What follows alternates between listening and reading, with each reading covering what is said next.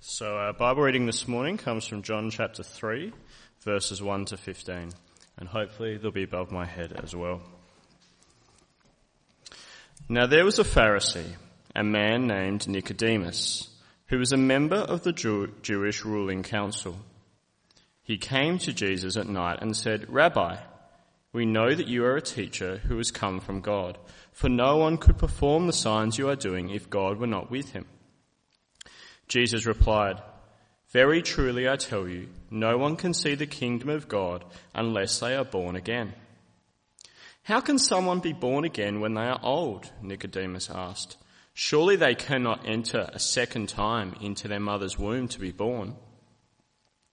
Jesus answered, "Very truly I tell you, no one can enter the kingdom of God unless they are born of water and the Spirit. Flesh gives birth to flesh, but the Spirit gives birth to spirit. You should not be surprised at me saying, 'You must be born again.' The wind blows wherever it pleases. You hear its sound, but you cannot tell where it comes from or where it is going. So it is with everyone born of the Spirit." "How can this be?" Nicodemus asked. "You are Israel's teacher," said Jesus, "and you do not understand these things? Very truly I tell you, we speak of what we know and we testify to what we have seen, but still you people do not accept our testimony. I have spoken to you of earthly things and you do not believe. How then will you believe if I speak of heavenly things? No one has ever gone into heaven except the one who came from heaven, the Son of Man.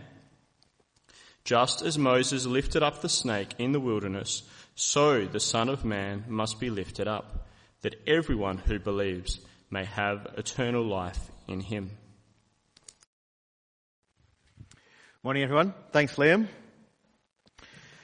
My name's Carl. I'm the pastor at Trinity Church, Unley. It's great to be with you this morning. Thank you for joining us on this really sunny and lovely day to be together.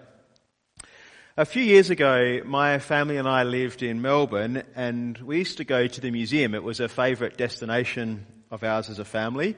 We went there mainly so the kids could go and play in the kind of play area that the museum had, but occasionally we'd venture into other parts of the museum to see what was there. One day we were all together as a family, and we went into this section of the museum that was about the human body and about life. We walked down a hallway that was just kind of lined with plasterboard walls on each side, and then we got to the end and there was a sharp turn to the right. And we walked around the corner, and there in front of us was a giant screen, maybe 4 metres by 4 metres, really large, and it was showing a video of a woman giving birth to a baby. 4 metres by 4 metres, right in front of us. Nothing was left to the imagination. It was really graphic. And Jemima turned to Meredith and she said, "Mum, what's that?" And Meredith said to her, "That's how babies are born." And Jemima looked back at Meredith and she said, "That's not how I was born. That's gross." Now, I've been to 4 births. I'm very fortunate to be able to say that. 4 births of my children. Very great celebrations to go to, aren't they? Now, Nicodemus has a question in our passage today. How can a grown person be born again? How can he be born again? This year, we're looking at the Gospel of John as a church. We started earlier in the year by looking at the I am sayings of Jesus. And at the moment, we're just working our way through the first 4 chapters of John's Gospel. Last week, we looked at the story of Jesus turning water into wine. And I think it's one of the most well-known stories in the Gospels. This week in chapter 3, we come to the story of Nicodemus, and I suspect that this story is not so well known. Occasionally Nicodemus does pop up in children's Bibles or in stories that you might read sometimes, and I think often when it does so, Nicodemus is given a bit of a hard time. He recognises Jesus, but he seems unwilling to change for Jesus. Perhaps that's the idea that we get from looking at children's Bibles that present Nicodemus. I want to suggest to you this morning that Nicodemus has got a bit of a bad rap. And I want us to see actually today that what John is doing in this encounter with Nicodemus is helping us to see that Jesus is much more than just a good teacher. want you to remember why John is writing this gospel account in the first place. Do you remember John's purposes for writing?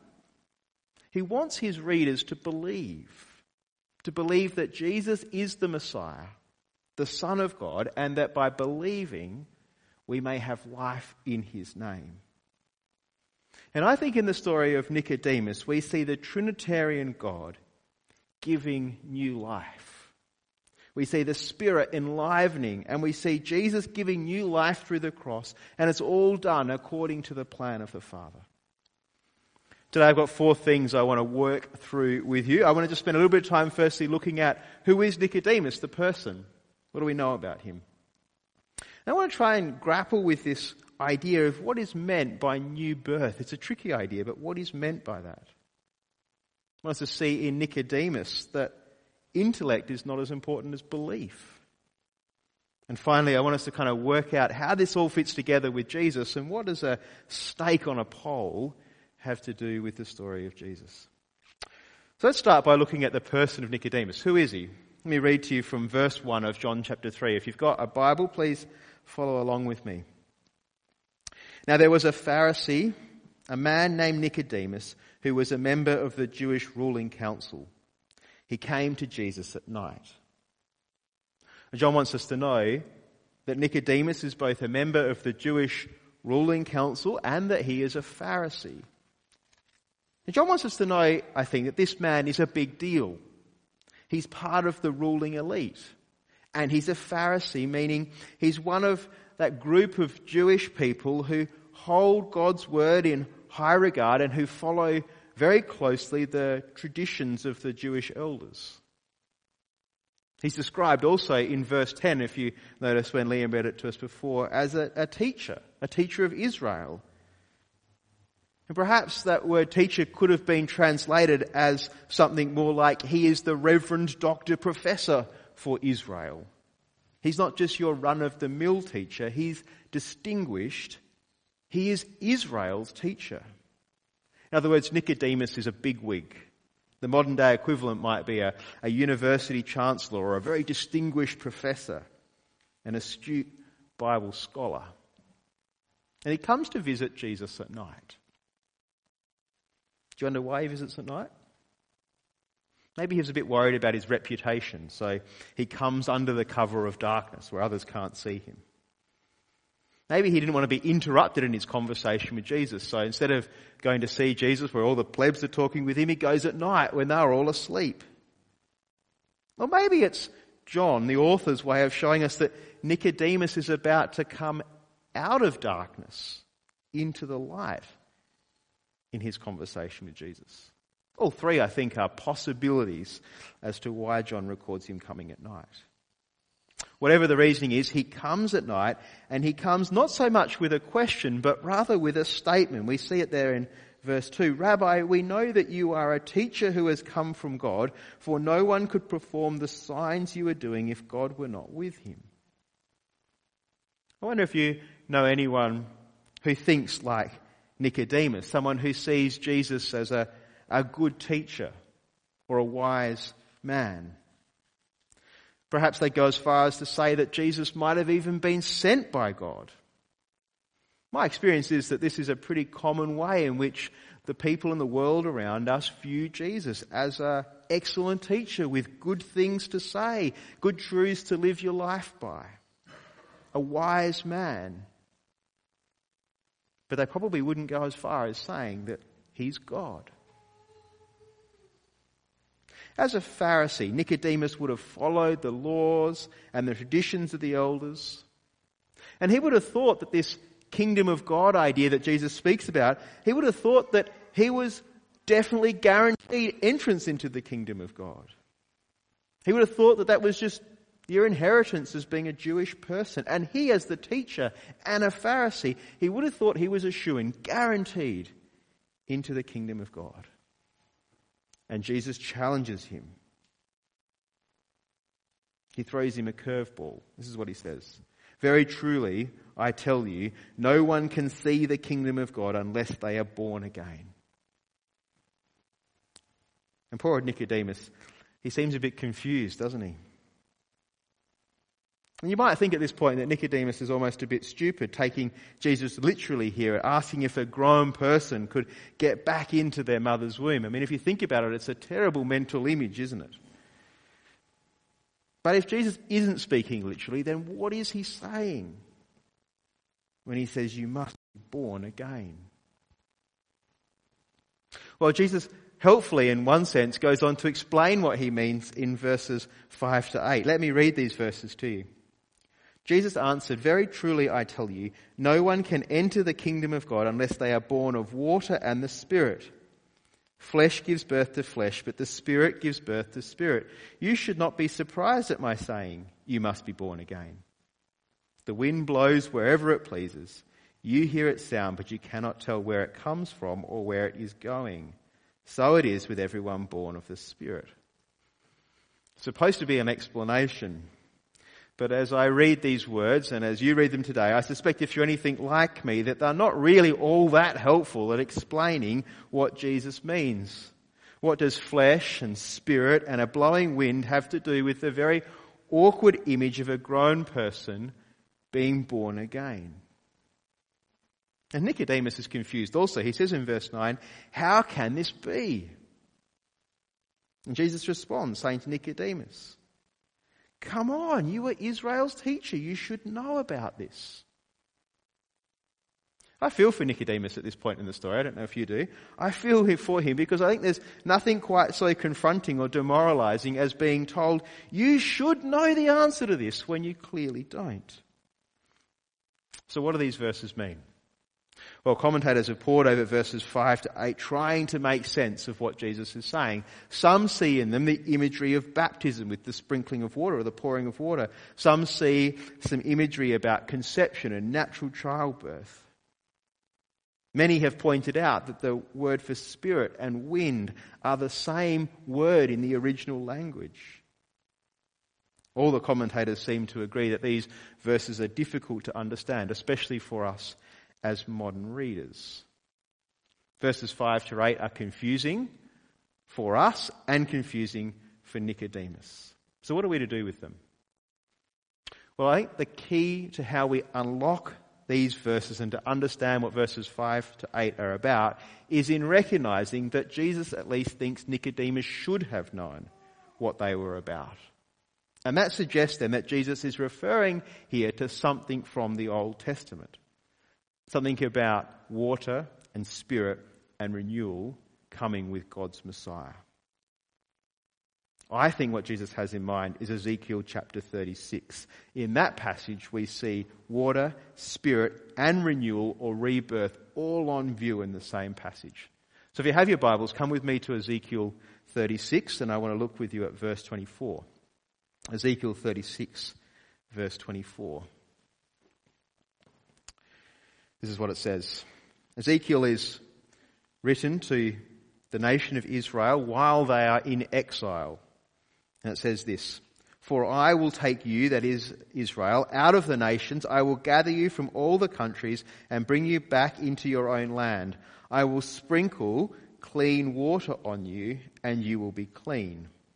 I will cleanse you from all your impurities and from all your idols. I will give you a new heart and put a new spirit in you. I will remove from you your heart of stone and give you a heart of flesh. And I will put my spirit in you and move you to follow my decrees and be careful to keep my laws." So here in Ezekiel we see the imagery of water and spirit being used together. And we see the idea of renewal or rebirth here in the giving of a new heart. So how does this make sense then of Jesus' words? Well, to be born again then, through the lens of Ezekiel, is to be remade, specifically remade with a new heart.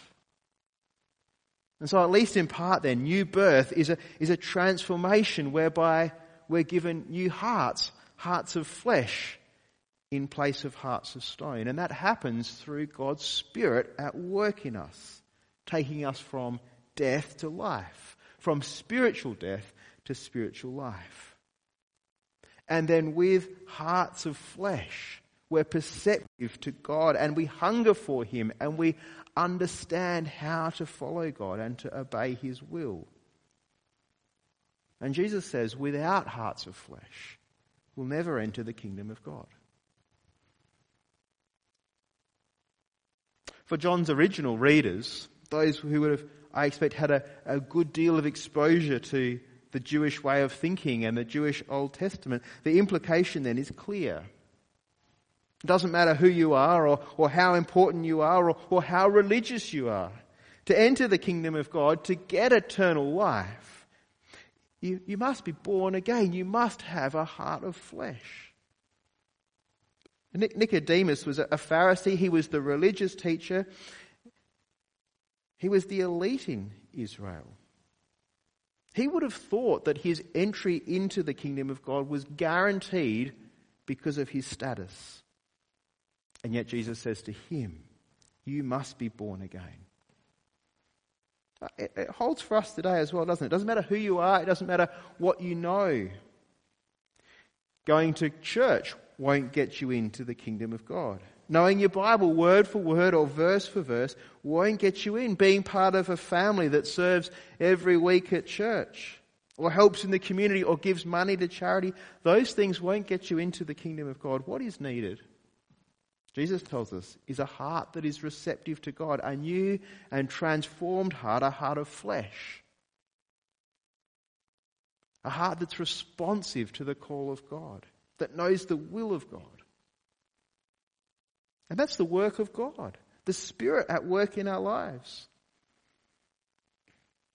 Jesus tells us, and it's in many ways not all that dissimilar to how Paul puts it in Romans, that this is God's work. The Spirit moves where it chooses. In a couple of weeks' time, Jeff Lynn's coming to teach us on the doctrine of election. He'll spend 3 weeks working through that with us as a church. If you thought the doctrine of election, if you know anything about it, if you thought it was perhaps just a very Pauline, Apostle Paul's way of thinking, well, here we see something similar in Jesus' words.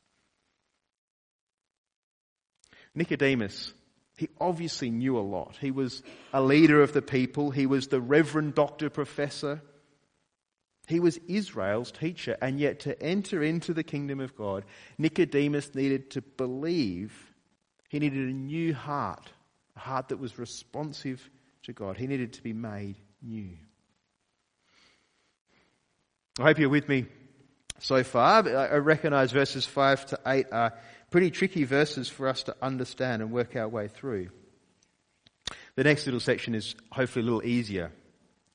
See, up until this point, Jesus hasn't really answered Nicodemus' question of how. How can someone be born again? But I think he gives us the answer to that in verses 14 to 15. Let me read those verses to you. This is what it says.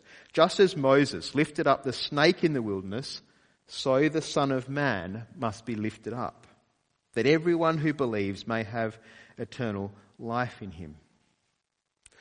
I wonder how you feel about snakes. Some people seem to be fond of snakes.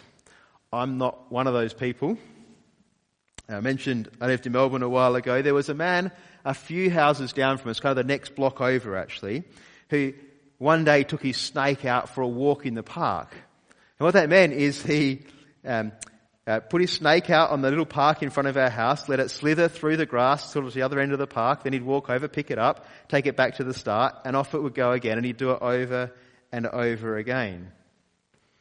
I took a pretty wide berth around that park from then onwards. You see, for most of us, snakes and fear go hand in hand. Snakes and fear are part of Israel's history as well. I guess it goes all the way back to the garden. But what's on view in this passage is not the garden, but when Moses was leading the people through the wilderness. Back then in the hot desert sun and in the trials of walking and waiting, the Israelites complained to God, "Why have you brought us out of Egypt?" they said. And that complaint was a big mistake. And to discipline and to punish the people, God sent snakes, venomous snakes. He sent them amongst the people, and they bit the people, and people died. It's easy to see why the people then repented and turned to Moses, pleading, "Please do something about this." It's a funny story. comes up in Numbers 21. Let me read a little bit of the story to you because you may not know it. This is what it says. So after they're complaining, then the Lord sent venomous snakes among them. They bit the people and many Israelites died. The people came to Moses and said, "We sinned when we spoke against the Lord and against you. Pray that the Lord will take the snakes away from us." So Moses prayed for the people. The Lord said to Moses, "Make a snake and put it up on a pole. Anyone who is bitten can look at it and live."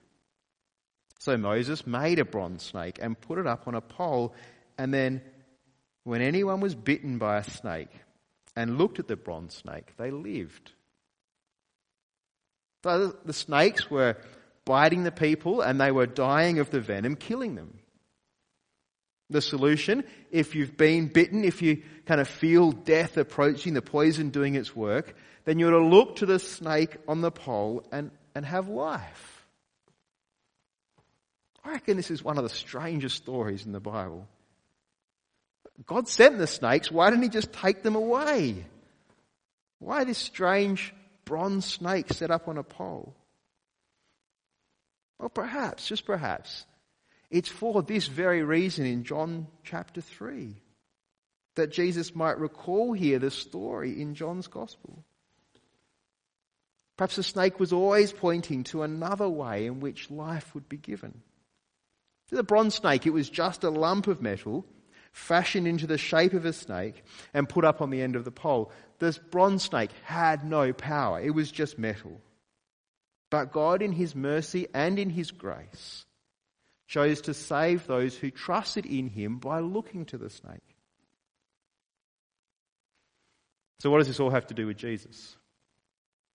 Well, Jesus tells us that just as Moses lifted up the snake, so too the Son of Man must be lifted up, that everyone who believes in him and looks to him may have life.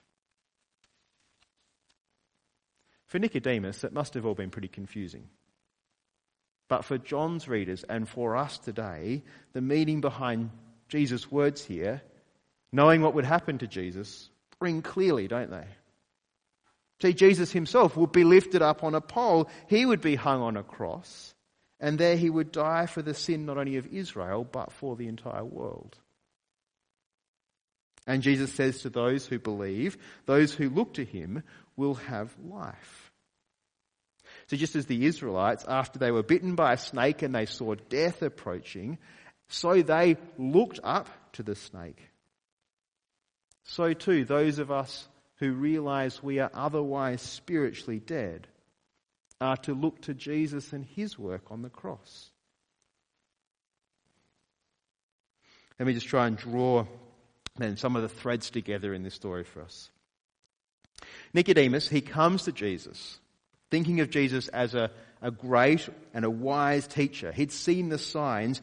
He knew that Jesus must have been sent by God. But Jesus shows Nicodemus that he is much more than just a wise teacher. He's the Son of Man, the chosen one, the Lamb of God who takes away the sin of the world. He is the one who will be lifted up, that all who believe might have life in his name. He came that all might have new life, eternal life. Life that comes from being born again. New birth that is wrought through by the Holy Spirit. The process where we move from spiritual death into spiritual life, where our hearts of stone are changed into hearts of flesh. How? How can Nicodemus be born again? How can we be born again? How can we experience this life? Oh, we are to look to the cross. See, as the Israelites looked to the snake on the pole, so Nicodemus, so we must look to the Son of Man lifted up. Share with you each week a quote from Don Carson. I've got one on the screen now. Jermaine will put it up for you. Here's what Don Carson says. Nicodemus was being challenged to turn to Jesus for new birth in much the same way as the Israelites were commanded to turn to the bronze snake for new life. How can this happen? That's Nicodemus' question in verse 9. The kingdom of God is seen or entered, new birth is experienced, and eternal life begins through the saving cross work of Christ, received by faith. For us today, I hope all of us are able to see Jesus as a wise teacher. After all, he was God with us. His teachings and his sermons and his parables are genuinely God-given words to us, full of helpful, life-giving advice. But I hope in this story you see Jesus as much more than just a wise teacher. Through him being lifted up on the cross, we can have new birth, new life, and eternal life. And that means that in our walk with Jesus as his disciples, his teaching takes on new meaning for us.